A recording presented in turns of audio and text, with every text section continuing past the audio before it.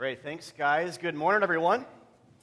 Welcome to Hiawatha Church. My name's Chris. I'm one of the pastors here, and it's great to be back. If you heard last week, I was in the middle of probably the worst flu I've had in pretty much ever. I guess I was going to say maybe like 5-7 years, but basically ever. So thanks again to Spence, our other pastor, who preached on like a 3-hour notice. Did a great job picking up the slack. But I'm mostly back. If I'm coughing a bit here and there, I'll try not to blow your eardrums and maybe give you a little wave for a mute or something. I don't know, but I'm almost back. I think good enough to be here at least, and really happy to. So, and we are going to then, we delayed this last week, as Peter was saying, we're going to start a series now in the book of Judges. We'll be spending 15 weeks, give or take, likely 15, as we go throughout this series, and maybe adding a couple or maybe subtracting. Probably, it's usually adding more than subtracting. So 15 to 17 potentially. Great book of the Bible. If you want to turn there in your Bibles, if you know where it is, go ahead and do that. It's the seventh book of the Bible. It's a great book, and by great, I don't mean comfortable. It's not a comfortable book. If you know Judges, you know what I'm talking about. If you don't, you will. It's not a comfortable series of narratives, but they're great in that they're here to get us to Jesus. Like everything else in the Bible is, it's great in that capacity because He is great, and He is comfortable, and He is a breath of fresh air amidst an otherwise really messy set of narratives and stories of darkness and disobedience and idolatry and hate and murder and dismemberment and all kinds of things. So we'll talk more about that here in a second. The plan today is a little bit ambitious. I want to introduce the book and talk about how to read the book like we normally do when we start a series. How do you approach this interpretationally? How do we approach it methodologically in that regard? How do we get meaning out of it? What's it here for? How does it help tell the greater story of Christ? We'll talk about that secondarily. And then third, preach the first 21 verses of chapter 1. So it's a lot, and so because of that, we're just going to dive right in here to the first part of that, which is introduce the book. So first, what is Judges? Judges is the seventh book of the Bible, as I mentioned, and it narratively recounts the history of Israel from conquest to kings. So if you don't know what that is, that's okay. We'll fill in the gaps of that as we go a little bit this morning and then throughout the series. But that's basically a time period from roughly 1400, right after the Exodus, if you know that story, to 1000 BC, which butts right up to the time of the kings of Israel's history. And this book pertains to Israel's entrance into and conquest of this promised land that God was graciously giving to them. It's a big part of Israel's history, and it has to do with the acquisition of this land and the conquest of this land, the driving out of these existing peoples of this land who were extremely wicked and who threatened to draw Israel away from God, covenantally, but just kind of spiritually as well in terms of moralistically and spiritually and those kinds of things. So it was written by a man named Samuel, likely anyway. It's actually silent on authorship. The book itself is ultimately God wrote it. That's the most important thing to understand. But tradition says Samuel did. Samuel's the same guy who has two books of the Bible written named after him, 1st and 2nd Samuel. He was a later prophet-like figure, and he likely wrote it around 1000 BC. Again, it's anonymous, though, so you don't know this for sure. A big thing to understand about Judges, title-wise, is that judge here in the book means military captain or tribal chief. Does not mean a courtroom judge, like with the black robe and the gavel, that whole thing. Like we think of judges, it means military captain or deliverer or a tribal chieftain or chief. So, with that in mind, the book titled Judges is a collection of narratives about several judges, men and women, who were raised up by God to deliver Israel from being enslaved and oppressed to varying degrees by other nations who were still occupying this promised land God was in the act of giving them. And so now a couple of twists, though, to that. That's basically the framework. We'll talk more about this next week because Judges actually at the beginning. I encourage you guys to read this throughout the week if you haven't already. Just read the whole thing. It's a great to kind of take it in, drink it in one setting if you can. But in chapter 2, it talks about the framework and the cycle of these judges. And so when Israel would just cry out for help because they were being oppressed, God raises up a judge to deliver them. They are delivered. And this land or the people have rest for like a segment of time before the whole cycle starts over again. And so it's a book of cycles. And what I just described there is basically the cycle, but more on that next week. The twists, though, in the book have to do a couple of levels. And there's really two things one thing really, but a couple of angles on it. One, Judges contains some of the darkest stories in the entire Bible. Stories of dismemberment, gang rape, human sacrifice, civil war, and very graphic killings. And these stories serve in part to demonstrate just how bad things have gotten for Israel and the surrounding nations, but for Israel, God's people, and so all of humanity together with them. And we'll see how they get worse as the story goes on. The book actually starts, if you don't know anything about it, starts off kind of good. Israel's asking God for help. It's a great prayer. And so it starts off pretty good. And there's glimpses, of course, in terms of the judges and how they deliver and when and against the dark backdrop against which that they show God's grace. There's a lot of high points too, but basically things get worse for the people. It's written that way, but we're supposed to read it that way. As time goes on, things spiral downwards. So second then, relatedly, the second twist, kind of the same thing, but the second twist is the judges themselves get worse as time goes on as well. So we'll see in the book they're heroes in some ways, but also very flawed at the same time. And so judges then on both counts then, so people of Israel, surrounding nations, or people kind of that are occupying the land that shouldn't be, that are extremely wicked, they're sacrificing children and all kinds of things that God hates, and he calls Israel to drive them out, and they kind of do but kind of don't, and more on that later. But also the judges themselves, all of them together serve as this downward spiral. So think of like the bath water just spinning around the drain. This dirty bath water, just spinning, downward spiral of spiritual and moral aptitude, which is then a mirror for us, because we're no better, and it's a context for God to show grace and power over sin. That's why it's there. And so this is really good for us. In fact, one of the biggest pieces of advice I could give about reading this book or books like it is that we need this stuff.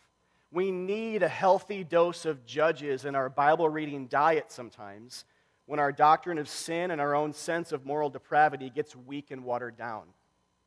We need to allow this to confront us when we just forget what we need to be saved from, because then the whole gospel changes. Our perspective on why we need Christ, or if we need him at all, changes. And even if we think we need him, what do we need to be saved from? See, without us getting like a healthy diet of that through the lens of these kind of dark narratives and kind of stating through the narratives, we're just like these people, it makes the cross all the more beautiful. It makes Jesus' redemptive offer all the more needed. It brings us to our knees. It causes us to weep. It actually makes us worship and be thankful. All these positive traits the Bible talks about, like what a Christian life should look like, we have to have Judges. We need this healthy dose of it in our Bible reading diet. And there are other places, of course, in the Bible we can go to get the same thing, but narratively, Judges will. I was actually reading Judges a few weeks ago, laying out this series, and there are these, and I've read it before multiple times, but there are times where I just like audibly gasped. I remember and there's like a lot of terrible stuff, like narrative-wise in the Bible, but like way more than like our Genesis series. There's a lot of crazy stuff in there too, and other things we've done. Audibly gasped. I can't believe this. I can't believe that person did that. Can't believe that's here in the Bible. I forgot that this was a part of God's redemptive plan and all that. So you'll probably have that as well. So brace for it, but also just accept it.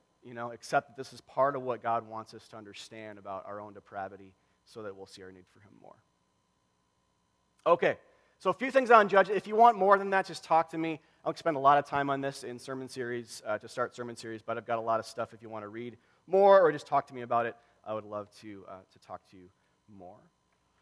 All right, second is how to read Judges. The short answer is biblically, theologically. The longer answer is, and I'll explain that phrase and some other things here in addition to what's up there here in a second, but the short answer is to read it with the Bible in hand, read it as though it's a part of a greater story. So in other words, read it with the help of other parts of the Bible. Read it as though it's a part of a greater story and decidedly not an end to itself. Judges, really like most books of the Bible, is not a law book, meaning a series of moral commands or proverbs to observe. It's a story about land acquisition. It's a story about the movement from enslavement to freedom over and over and over and over again. which means, ultimately, this is a story about Jesus Christ ahead of time because those themes are ultimately about him. And here's what I mean. Here's how we trace the land theme, kind of the land motif thematically throughout the Bible. So in the very beginning, humanity had its start in a garden, a chunk of land where God says, this is where I'm going to be. It's called Eden.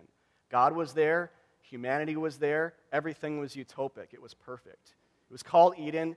And after that, they sin and rebel. They're exiled from God's presence and from this garden. But then God stays strangely committed to them. He calls a people to himself by grace. He makes promises to them. He gives to them again and again and again.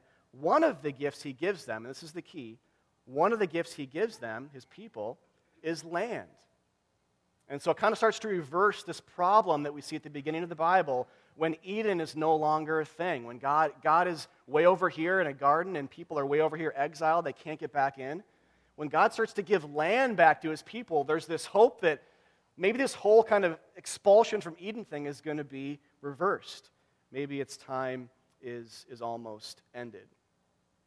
And so Judges helps tell this story. It's kind of a hope for a new Eden time. And not just Judges, but other books kind of around this. When Israel, this people, God saved by grace, not because they were good, but because they were called, because God had love for them. When he's bringing them into a chunk of land, and when he himself says, I will be there, there's like an Edenic, Eden-like kind of hope attached to it. And Judges helps to tell this story. We'll see this today as it picks up from the book of Joshua, which is the 6th book of the Bible, right before this here in just a second. But here's the twist. While the hope of a new Eden is great, it's far from realized during the time of the Judges, and we'll see this in this series, which drives the story forward to a more full outcome of what God is starting to promise and what he's starting to hint at here during the time of the Judges and during this period of Israel's history. And that outcome is Jesus Christ, who himself doesn't just bring us to God, but who is the true land of God's presence, who says he is a share or a portion for people of faith, which those words are used for land in the Old Testament. So he's saying he's like a land of God's presence. He himself, when we trust in him, he will be God's presence in our life. He will bring us back to Eden. He will be like what the land kind of was in the Old Testament. He will truly be. No more separation. He'll bring us back into the garden of God's presence where we can see him face to face. And so his promise is then, too, of a new earth in the future when we'll actually see God face to face, look him in the eye, laugh with him, and bask in his presence. That's still coming. And that's when reality will truly be Edenic or Eden-like. Now, how does Christ accomplish this? Not unlike the Judges, by freeing us from our oppressors, freeing us from our enemies, and even giving his life to do so. So in this, Jesus is the ultimate judge. Now, at the theme of enemies then, now this is another issue here altogether, but it relates. With the theme of enemies, like any good story, the biblical story has protagonists and antagonists, good guys, bad guys, conflict and resolution. But the idea of enemy, biblically, this is a really important part interpretationally for this book, the idea of enemy biblically takes different shape at different periods of history. Yet the Bible is clear. The true enemy behind all other enemies is sin, death, and the devil. The true problem is separation from God. So, interpretively, when we read the Bible and stories like this in the Bible or books like this in the Bible, we need to read about lesser enemies in this greater light. So, Philistines, Moabites, Egyptians, Goliaths, etc., are all types or physical pictures of sin. Jesus helps us here when he says in John 8:34, on the other side of the cross, I did not do that. That was not me. Could you go back to that John 8 one there, Caleb? Yeah, go way back. You'll see it. So in John 8:34, Jesus says, all who commit a sin are a slave to sin. All who commit a sin are enslaved or oppressed by sin or enslaved to sin. Now, he's saying this to Jewish people who have a long history of being enslaved to other nations. We're going to read about a bunch of those situations here in Judges these next 15 weeks. So he's saying this to a group of people of a long history of being physically enslaved to other nations. He's saying, here's what's truly enslaving you. When you commit a sin, you are enslaved to and oppressed by it. So Jesus here is not redefining the idea of enslavement necessarily. He's just exposing what it always truly was, and how lesser forms of enslavement and kind of redemptive history in earlier parts of the Bible can demonstrate what our true enslavement is. Or as Ephesians 6:12 says in the New Testament, our battle is not against flesh and blood. But here's the catch with that. This has to inform how we read about battles in the Old Testament that are against flesh and blood. So you see the tension? In the Old Testament, the battle is against flesh and blood sometimes. But then here in the New Testament saying, actually it never really was. And so Judges seems to say that it is, but we have to allow the end of the book to inform the beginning. Christ is basically saying here, now here's what the true enemy always was. The beginning of the book testifies to this as well. The true problem is separation from God. The true enemy is sin. The true issue is death. The devil's a real antagonist. And so those are the things that all other enemies of the Bible, including and maybe especially in the era of the Judges, are typifying and pointing to. The tension's resolved by that first sentence up there. The Old Testament physical enemies are anticipations of and kind of physical whispers and copies of spiritual enemies. This is how the stories fit together. And so a simple but crude interpretational cheat sheet would be to see the judges themselves as pictures of Christ, Israel, and sometimes the judges too, because they're just terrible people a lot of times, are pictures of us. Other nations are pictures of sin and death and demonic oppression and the problem of being separated from God.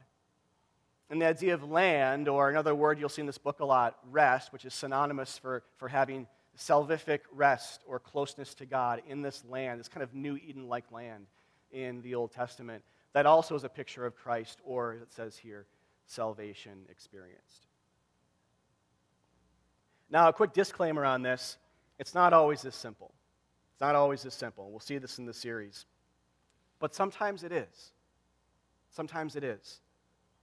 And I want you guys to see that you can understand this book. God wants to be known. You don't have to understand Hebrew to understand this book. God's not hiding behind an ancient language you don't know, waiting for you to figure him out. He wants to be known. He's revealing himself principally through his Son, Jesus Christ. And if you know him, you can read him back into these stories and understand the former whispers, the former prophecies, the former foreshadowings, the things that were helping to tell that greater story he was always intending and that we're a part of. So if you know Christ, if you understand the gospel, you can truly understand what this book means. Be encouraged in that. God wants to be known. He's not hiding from you. He's not hiding from us. He wants to be known. He wants to speak to us. He wants to reveal himself. And the way he does that is through Jesus Christ and him crucified, even here in the book of Judges. We'll see this play out a little bit here this morning and also later. Next week, too, we'll talk about this in an introductory level as well. If this is a new concept for you, it's probably a paradigm shift or just strange.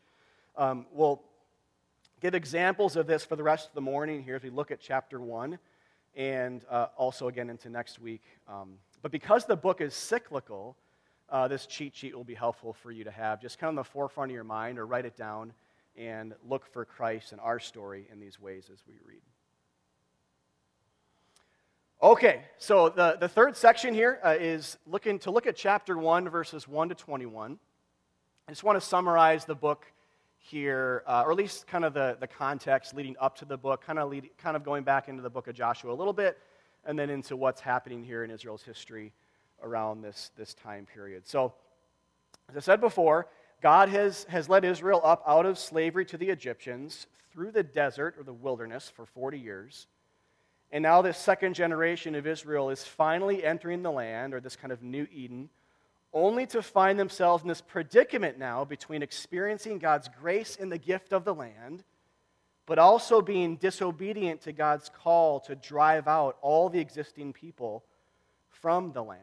And Joshua talks about this. If you want to go back and read some of that, I encourage you to as well. The book of Joshua is kind of like a first part to Judges, just as kind of like a second part to this whole land acquisition or conquest idea of God bringing his people in, but also saying, I want you to drive out the people who are there. And so that's a big theological, kind of a tough idea in one sense, too, to interpret. Why is that the case? Where's the love of God in that? We'll talk about that throughout this series, but just understand for today, these are extremely wicked people, and God's been actually patient with them as well. The Bible says he's patient with these people groups, and their sin hadn't quite welled up enough yet, as it talks about way back in Genesis, and quite welled up enough yet to justify expulsion from the land, but it finally had. And so Israel, in part here, is God's instrument from kind of purifying this land from wickedness. So it'd be more of a pure place for his people when they enter. But again, the predicament is this. They're experiencing this grace, but they're not being obedient to the heavenly vision, obedient to God's call to expulse these people out of the land. And they're bearing the kind of the penalty of that or the curse of it. So as it says here, they didn't drive out the people, and at least in part. And so Israel quickly becomes stained by their false religions, stained by their idolatry and licentious lifestyles. We'll see this more a little bit later in the series, not so much today, but it's going to happen. So Judges 1 then is the story of ongoing conquest. Joshua just died. He was their former leader after Moses. And the people are asking God for direction. So as I said before, it actually starts off really great. Joshua dies, and the people are like, what are we going to do? And they actually go right to God. It's a great prayer. What should we do? Who should go up for us to fight these Canaanites? It's like as good as the book gets right here in verse 1. Isn't really true, but it kind of is. It starts off on a pretty good note, and then sort of goes south, which we'll see. Okay. Just a quick map here, too, for those of you that like maps. I know you guys can't see this super well. The green area is basically, it kind of denotes the area during the settlement period. So Israel, as they're settling in the land, are filling in these areas. And then the judges sort of live and minister, so to speak, all kind of on the left side of this chart in what's becoming Israel proper on the west side of the Jordan, east side of the Mediterranean, north of Philistia, kind of around Philistia as well too. But we'll see more maps later, but you're going to see a lot of names, weird names, geographical strangeness, names as well in this. Don't get too hung up on that. Just understand that everything's happening here within this promised land, God-promised land, which is formerly called Canaan. So those who descended from the man Canaan is referenced in Genesis 10. It's another story. But now becoming Israel's land, God's land, and so it's all happening right around here. But if you like maps, there you go. And we'll show a few more in the series as well. All right, so here we go. Judges 1, 1 to 21. Actually skipping verses 11 to 15. We'll come back to that in a couple of weeks. It refers to Othniel, who is actually the first judge, and so I'm going to lump that in with part of chapter. I think he's in chapter 3, the first part of chapter 3 in a couple of weeks, so we'll come back to that. All right, here we go. Judges 1, 1 to 21. Let's dive into this. Verse 1. After the death of Joshua, the people of Israel inquired of the Lord, who shall go up first for us against the Canaanites to fight against them? The Lord said, Judah shall go up. Behold, I have given the land into his hand. And Judah said to Simeon, his brother, come up with me into the territory allotted to me that we may fight against the Canaanites, and I likewise will go with you into the territory allotted to you. So Simeon went with him. Then Judah went up, and the Lord gave the Canaanites and the Perizzites into their hand, and they defeated 10,000 of them at Bezek. They fought Adonai-Bezek at Bezek, and they fought against him and defeated the Canaanites and the Perizzites. Adonai-Bezek fled, but they pursued him and caught him, and cut off his thumbs and his big toes. And Adonai-Bezek said, 70 kings with their thumbs and their big toes cut off used to pick up scraps under my table. As I have done, so has God repaid me. And they brought him to Jerusalem, and he died there. And the men of Judah fought against Jerusalem and captured it, and struck it with the edge of the sword, and set the city on fire. And afterward, the men of Judah went down to fight against the Canaanites who lived in the hill country, in the Negeb, and in the lowland. And Judah went against the Canaanites who lived in Hebron. Now the name of Hebron was formerly Kiriath Arba, and they defeated Sheshai and Ahiman and Talmai. And the descendants of the Kenite, Moses' father-in-law, went up with the people of Judah from the city of palms into the wilderness of Judah, which lies in the Negeb near Arad. And they went and settled with the people. And Judah went with Simeon his brother, and they defeated the Canaanites who inhabited Zephath and devoted it to destruction. So the name of the city was called Hormah. Judah also captured Gaza with its territory, and Ashkelon with its territory, and Ekron with its territory. And the Lord was with Judah. And he took possession of the hill country, but he could not drive out the inhabitants of the plain because they had chariots of iron.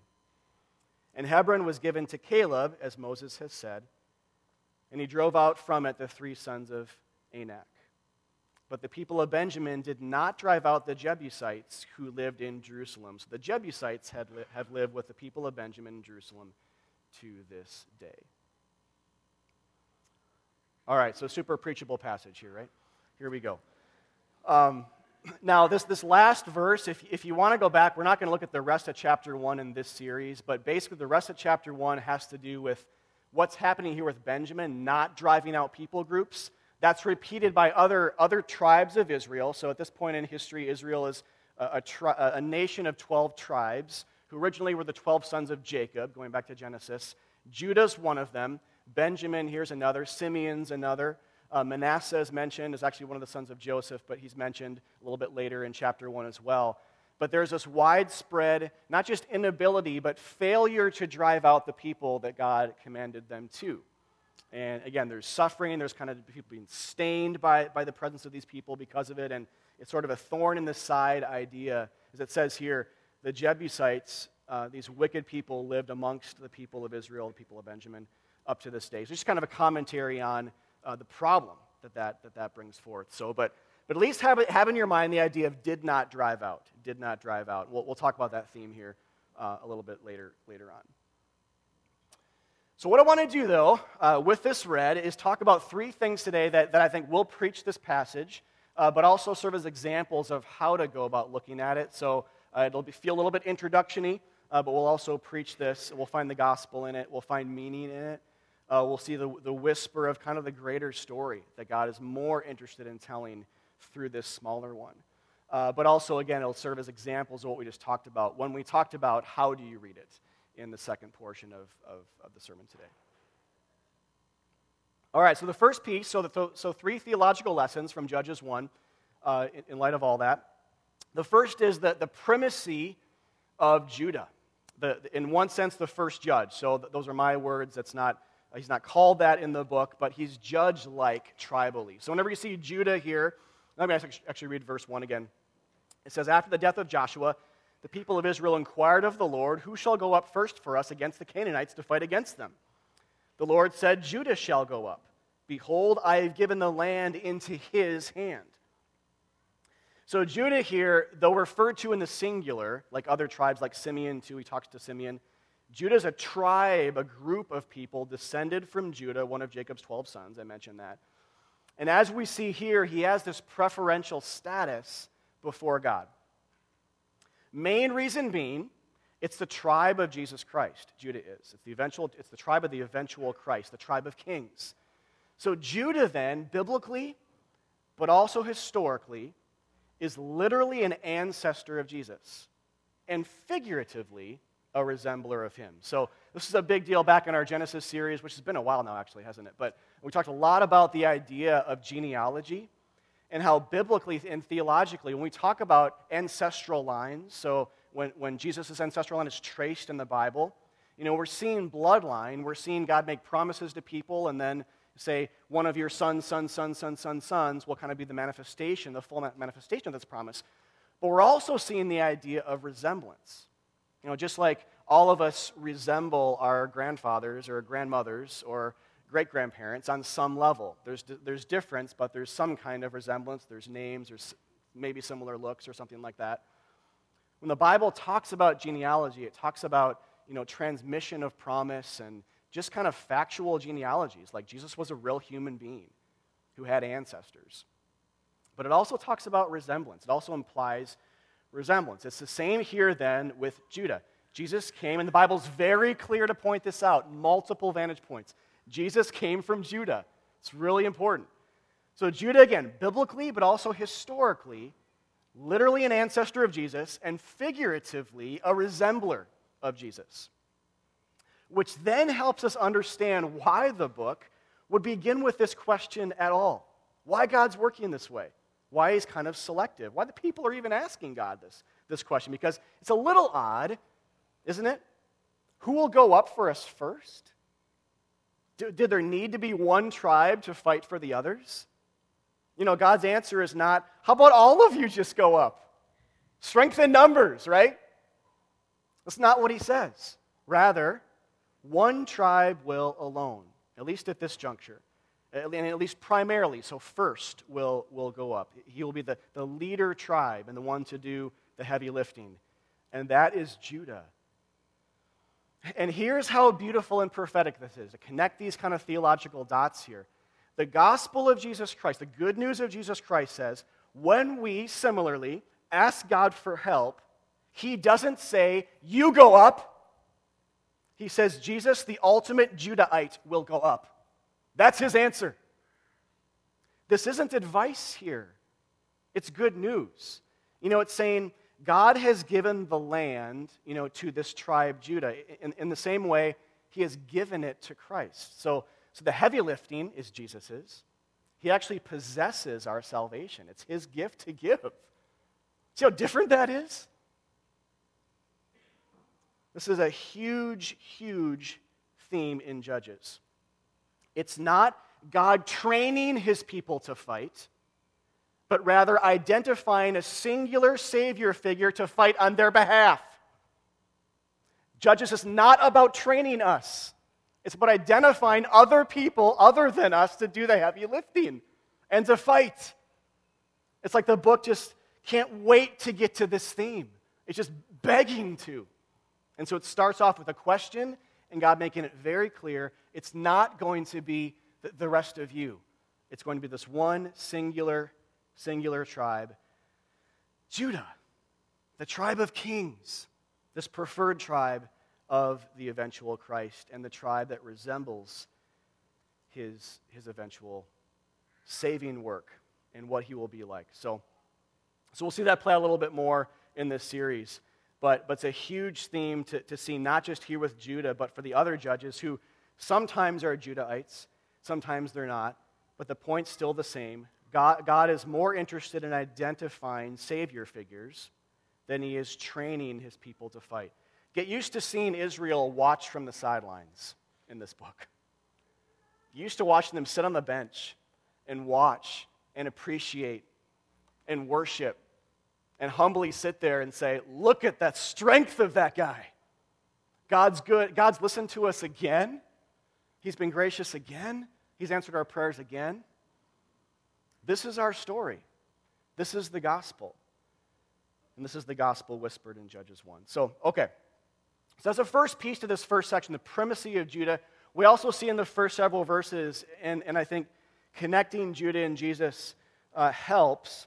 In the first several verses, we see this story of Judah going up to Bezek, and there's this guy named Adonai. Adonai means Lord, so Adonai Bezek is Lord of Bezek. So Bezek is a place. But anyway, there's this king. They defeat him, and it says in verse 7, they cut off his thumbs and toes. So quite a way to start a book here, right? There's already dismemberment happening. Cozy up to that one, and with your cup of coffee and devotionals and all that. But that's what happens. First 7 verses. So now a couple things on this, and as we wrestle with this, I want to wrestle with it with you guys just for a few minutes and talk about how to handle this. This is a good test one or practice for us, because things get way worse than this. This is not when I gasped when I read it, by the way. That was much later. It gets a lot worse. But this is a good practice. How do we interpret this? What does this mean? Is there good news here? Is there sin here? Is there Christ here? And so really there's all three. It just depends on how you look at it. But I want you to see these are very complicated narratives. So on one level, when we look at this situation, if it's unnecessary cruelty, so if Judah is being unnecessarily cruel, that's sin. That's on them, and that's on us for being similarly cruel in our lives. Because God is not cruel. And by cruel, I mean taking delight and pleasure in watching people suffer. God is just. God is an avenger, but he's not cruel. So if this is unnecessary cruelty, that's, and notice here in the story, it's not a God-endorsed thing. God doesn't say do that. It just is just described. And so we have to do that hard work of saying, well, were they supposed to? Is this good for them to do this? If it's unnecessary cruelty, that's sin, needs to be called it. That's on them and not on God, because God isn't cruel. So that's the first thing to say. Second, God, with that said, though, God does have a righteous hatred against evil and against that which harms his people and threatens them, like this king was to Israel in the first century. In the end, for us, that's sin. God has a righteous hatred against evil, against sin, against those things that harm us and keep us from him, which God intends to cripple, like this king, cripple in our lives through Jesus' death and resurrection. Now, it's visceral imagery, but super good news for people who feel under the thumb of their sin. And so also consider then, when you look at the king, his statement. It's interesting that they include his statement here in the narrative. When he says, I used to do this to others, so the king of Bezek is saying, I used to cut off thumbs and toes of kings myself, 70 of them. They would gather crumbs under my table. Now he's saying, now what I used to do to others, now it's been done to me. Then he says this, God has repaid me. So let me ask you this question. Is that good theology? God has repaid me? It's kind of hard, right? I mean, in one sense, it's not. In one sense, this guy does not understand the God of the Bible. He doesn't understand grace. And he's showing us that. Because God does not operate on a tit-for-tat kind of level, especially when we talk about him operating through his Son, through Jesus, and how he faces sinners, and how he saves sinners, and how he treats us in a way that our sins deserve, but he doesn't treat us that way, like Psalm 103 says. So on one level, no, it's not how God operates. The king does not understand. God's a God of grace who treats us not according to what our sins deserve. But then again, on the flip side of that, God eventually does operate that way. Hell is a real place. Wrath is coming against non-believers. And so, see, these are very complicated narratives, very complicated. They're not always clear stories of right and wrong. I mean, sometimes they are. I guess, one takeaway would be don't go and cut off thumbs and toes of people to spread the gospel or something. That's probably goes without saying, but in that sense, it's clear. But in another sense, it's not. It's not a clear story of reward and punishment. God is full of grace towards wicked people, like Israel. Israel's no better than these people here, but they're being shown patience and grace by God. How does that work? God's full of grace towards wicked people, yet he's full of justice too. It's good that he's an avenger. He doesn't condone a lot of what Israel does in this book, but he does raise up judges to destroy other nations. He does that time and time and time again in this book. And for us, he has that kind of vengeance against our sin. And then it's good news. But how does all that come together? It's complicated. They seem to just butt up against each other and almost kind of contradict a bit, or at least are held in tension. But how does all that come together? How are the tensions of Judges resolved? The big answer is through the cross. This is where it comes together. Where justice and mercy interact. Where Jesus' body is harmed for us. He is there on the cross. Christ is a king who suffers, like the king in Judges 1. He's a king who suffers in association with our acquisition of salvific land. And here at the cross, too, when we look at the cross, we're seeing Jesus die for cruel people. But he also has vengeance on our sin at the same time. And tertiarily, he's also taking on God's wrath for us. He's bearing the penalty. He's He's like all the enemies, in a sense, of this book, where he's taking on punishment. He's taking on wrath in our place. He's dying as a substitute. This is the gospel. So that it says here in Romans 3, he's just and the justifier. So Romans 3 says, God put forward Jesus as a sacrifice so that he might be just. So God is just against sin. He's judging sin, but also the justifier. So the perfect maker, the reconciler, the fixer of problems, the innocent maker of the guilty. He's both at the same time because of the interaction between justice and mercy happening on the cross. Someone's paying for our sin. God's just. Our sin's being judged. God is just. And he's merciful at the same time because he's justifying the ungodly. This all happened. Look at the first part of the verse in 25. God put forward Jesus as a sacrifice so he might be both. His attributes might be both kind of exercised and put forth. He has to be just. He wouldn't be good if he wasn't just. But he's also the most loving being in the universe. And so because of what Jesus did here, he passes over our sin at the same time. And there's so much more we could say here, but the point is, the messiness of narratives like Judges 1, where you see this kind of almost conflicting thing, God is passing over sin in injustice. And yet he's showing immense love at the same time. And yet he's warring against evil at the same time, paying people back for harming his people. How does that go together? This is the only place it makes sense. That Judges will make the cross make more sense to you and to me, if we're careful. If we really are reading this in the way it's supposed to be read, the cross will be more wanted, but it will make more sense. It will be visceral and bloody and messy and almost hard to look at, because Judges is those things. And so we need someone to take on all the curses and the messes of Judges for us. And Christ, praise be to God, does that. He takes on our messes. Okay, so that's the first piece, the primacy of Judah, this first tribal judge, and how he himself references Christ and points to him and serves as kind of a copy of him ahead of time in history. All right, the second thing is this theme of repetition. And so I want to talk about this here because it fits best in the book. It's a little less pronounced later in the book, but you see it here and in other Old Testament books like Numbers or, like I said, Joshua before. You see this theme of repetition of tribes of Israel, or Israel as a whole, going up into the land and kind of taking back land and destroying different sinful people groups, or driving them out at least, and again, acquiring this land and so forth.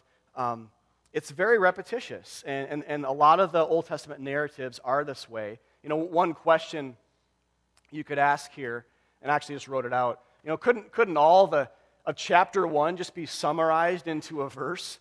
Judah fought against a bunch of wicked, promised land inhabiting peoples and won back territory for Israel? Period. On to chapter 2. Couldn't it just be that simple? You know why? Like, Judah went up here, Judah went up there, Judah went up here, Judah went up there. Simeon went with him, Manasseh went over here. It's just like this repetitious thing. And we'll see more of that in different ways in the book. In one sense, to start to answer the question, I have a different thing here, but to start to answer it, repetition is, we'd say this about good literature today, it's a literary device. When things are repeated, they're underscored. It's like a way for an author to say, this is important. I don't want you to miss it. I want you to see the same thing happening with a slightly different angle or with a different person or a different tribe. It's a very important piece to Israel's story and therefore ours. So if the question is, can't they have just said that? I mean, on one level, literarily, if the Bible is written in my lame summary here, it would just be lamer. It'd be like, that was boring, But just the way it's written, it's better. So on a literary level, no, it couldn't have been. But here's the more full, I think, theological answer. The answer is no. Couldn't be this.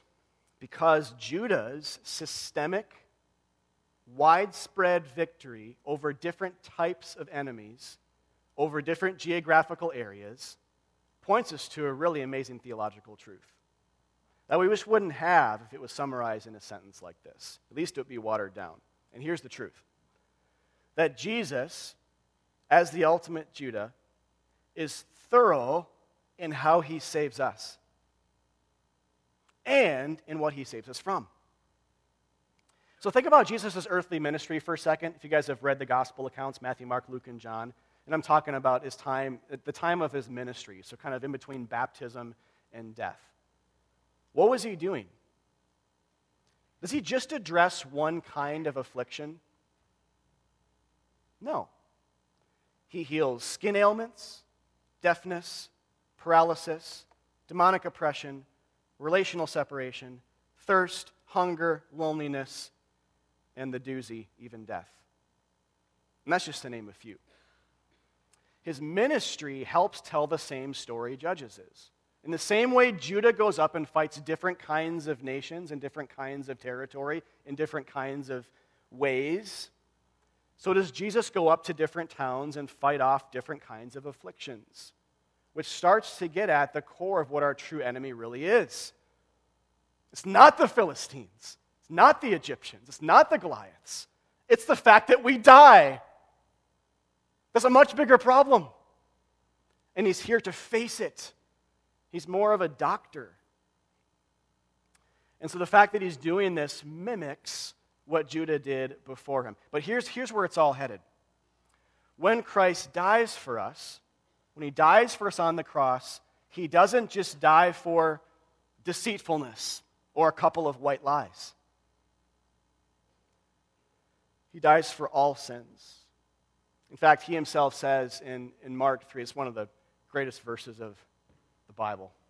Truly I say to you, all sins will be forgiven the children of man, and whatever blasphemies they utter. Did you guys know this? All sins, whatever blasphemies, whatever curses that we utter against God, even those, the cross is big enough for that. The cross is big enough for spitting in the face of God. That fits with Judges, or you'll see this if you don't know the book yet. It fits with Judges. The cross needs to be what it is to satisfy these type of sins and offenses. But look at the all. All means all. All sins will be forgiven people. So this is why Judges 1, the way it's written, is so important. Judah's thoroughness in victory points to Jesus' thoroughness in victory. So that we can't say, this sin is too big, or this heart is too unloving, or my past is too dark, or my doubt is too persistent. We can't say that because of how thorough Judah was, and especially how thorough Jesus was. We can't say it. It's written this way to kind of strike at our heart a bit, to console us. If Jesus just addressed one affliction, if Judah just went against one particular people group, we might be able to say that. We might be able to think it a little bit more, but God doesn't want us to think that. He wants us to know that whatever we've done, I mean, think of the worst thing you've ever done or ever heard of someone doing. Here's what Judges 1 whispers. The cross is big enough for that.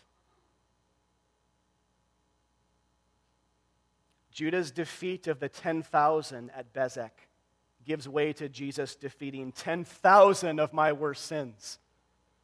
That's what we need. A Savior with that type of power. 10,000. I couldn't even name 10,000 sins, but I know I have them. This is how bad things are. You know, we've got a list, but we have that many. And so we should be consoled in knowing that Jesus is addressing things, problems we don't even know we have. Sins we don't even know we commit. Unintentional things.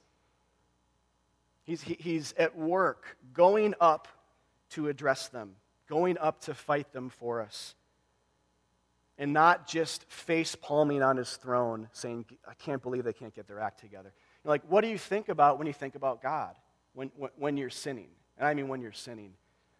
Face-palm or grieved, but actively going up into the darkest corners of your heart and addressing those things and fighting them, taking them away from you. It's a much better picture. All right, and the third thing, which is kind of the flip of this, and get used to that. This is going to sound, Judges sometimes is like, in one narrative, we've got a picture of Christ, and that same person is a picture of a wretch. So it's like, well, he's Jesus-like here, but man, that's a lot like me here. He's a sinner. So it's kind of like flip it around. You'll see here what I mean. But the third thing, theological lesson, is the inability to drive out certain people. Maybe you saw this. Let me read it again. And the Lord was with Judah, and he took possession of the hill country, but he could not drive out the inhabitants of the plain, because they had chariots of iron. Verse 21, but the people of Benjamin did not drive out the Jebusites who lived in Jerusalem. The Jebusites have lived with the people of Benjamin and Jerusalem to this day. So there's a twist here, and I highlighted it for kind of ease of identification. It's subtle, though. It's really easy to miss. But notice here in the narrative there is a failure, but also an inability to drive out people. There's a failure by Benjamin, but an absolute inability, because of the chariots of iron, an inability of Judah to drive out these particular people, these inhabitants of the plain, they're called. So in this, then, Judah becomes more of a picture of us as sinners, just as frail human beings, than Christ. Our sin sits on chariots of iron, laughing at our sticks for weapons. If it was just failure to do it, if it was just failure to drive out, and I mean like talking about us now in our sin, if it was just about failure to do it, then we could conceivably conclude that we could address our sin by ourselves. This is the lesson that it would be then in Judges 1. Learn from the Benjaminites, learn from their bad example, and try harder. If it were just about failure, we'd say, learn from the Benjaminites, try harder to drive out your sin, and do it. But since it's an inability, not just a failure, a sheer inability to drive out, it drives us to another solution altogether, namely Christ. It's reminding me of the end of the book, Revelation 5. This is the Apostle John writing this, getting a vision, kind of about the present church age, with kind of a hint towards the future too. But anyway, it's another thing. Revelation 5, 2-5. One of John's visions. It's about Christ. He says, and I saw a mighty angel proclaiming with a loud voice, who is worthy to open the scroll and break its seals? And no one in heaven or on earth or under the earth was able to open the scroll or look into it. And I began to weep loudly, because no one was found worthy to open the scroll or to look into it. And one of the elders said to me, weep no more. Behold, the Lion of the tribe of Judah, the Root of David, has conquered, so that he can open the scroll and its 7 seals. Okay, this right here, kind of, in a nice mixed-up cocktail with Judges 1, this right here is what it means to be a Christian. This perspective, this posture, this weeping, this solution. It also means what it means to become a Christian. Those of you that are considering becoming a Christian, asking questions, this is what it means. To realize your inability, to weep over it, then rejoice over Christ's ability and love for you, shown most beautifully and powerfully and importantly at the cross, when he slayed our worst nightmares, when he bridged the gap between, when he ended exile from Eden, when he brings us back into God's garden. See, notice the angel here doesn't put his hand on the weeping man John's back and say, hey now, Judah, no, you can do it. Just try harder. Get back in there. Open that scroll. Wouldn't that be our culture's mantra? Stop crying. You can do it. Open that scroll. Just get a better tool. Get in there. You can do it. Put your mind to it. You can do whatever you want. I guarantee there'll be 1,000 commercials during the Olympics that will say just something like that this year. If you put your mind to it, you can be just like this athlete. Try harder. You can do it. That's not what the angel says. That's not the solace he gets. It's not you can do it. It's you can't. But what makes him stop weeping? Jesus is here. The Lion of the tribe of, there it is again, Judah. The ultimate Judahite. He's able to open the scroll. He's able to unlock the seals. He's able to solve mysteries. He's able to do the work. He's able to open up the scroll of salvation and wipe our tears away and roar for our salvation and fight on behalf of his brothers like Judah before him. That's the Judges 1 gospel lesson that really, at the end of the day, this is what it means. But I also want to start this series with you guys with this type of idea. This is about worship. This is about accepting and just believing in the power of God. There's no advice here. Like I was saying earlier, there's no training for battle here. There's a selection of someone who's not us to go up and fight. And the good news here is, guys, that's true every day. This is not, oh yeah, that was kind of true when I converted as a Christian back in college. That was my story then. This is the Christ every day. This is, when we ask, and these are biblical questions. These are biblical questions. Who will go up for us to fight first the Canaanites? It's the same question as Revelation 5, really, which is, who is worthy to open up the scroll of salvation? And the answer is decidedly not us. Not us, not us, not us. Only Jesus. Who's able to forgive my systemic selfishness? Who's able to fix my depression and anxiety, my inclination to worship myself and other things, my doubts and my disbeliefs and my arrogance and pride? Who's able to go up and fight those things for me? Like, are you guys sick of fighting them? Are you sick of trying? There's just so many things in my life that on my own, as I fight them, I'm just sick of it. I can't, there's no change without Christ. There's no change without taking my gaze off myself and my sin and putting it on a beautiful Savior. That's the only place to get change. God is not saying be good to be saved. He's saying look at the Judahite. And the Bible is saying there is no salvation without a Judahite and a fight.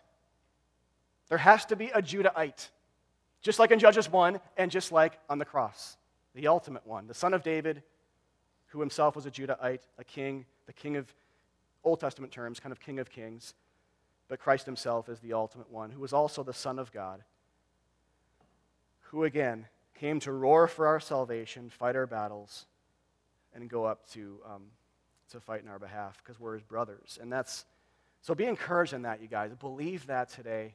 That's what I kind of implore here and encourage you guys and myself with that. And if you're not a Christian, that's what it means to become one, is to have this kind of Revelation 5 posture of, I can't open it and weep over your sin and inability, but then let Christ wipe your tears away when he's able to do it. That's how much you're loved. God loves you much more than if he were just to say, try harder. That's not a loving thing. He wants to fight your battles. Let him, believe in him. And we'll see him do this repeatedly under the umbrella of the principle of grace, not works, grace over works, throughout the series. But for today, let's rejoice in that together. With that, let me pray. God, thank you so much for Judges 1. Thank you for the book itself, for this beautiful mix of darkness and light. God, help us as we read it this week. I pray you'd give us all time to do that in our schedules, or at least some of it. But God, as we do that, just blow us away, Father, with your patience and the kindness that you show to the worst possible people we can even cram into our minds. Really pictures of us, but as we read this, just bad people that you're still working through, but also kind of around and in spite of. God, it's hard to read. It's actually pretty offensive, really offensive. But if we know our sin, it's actually it's pretty great. God. So build up our church in this next series, God, and as we enter into communion now and take it together and worship, bless this time, and may you be in the forefront of our minds, these kind of themes. In Christ's name we pray. Amen.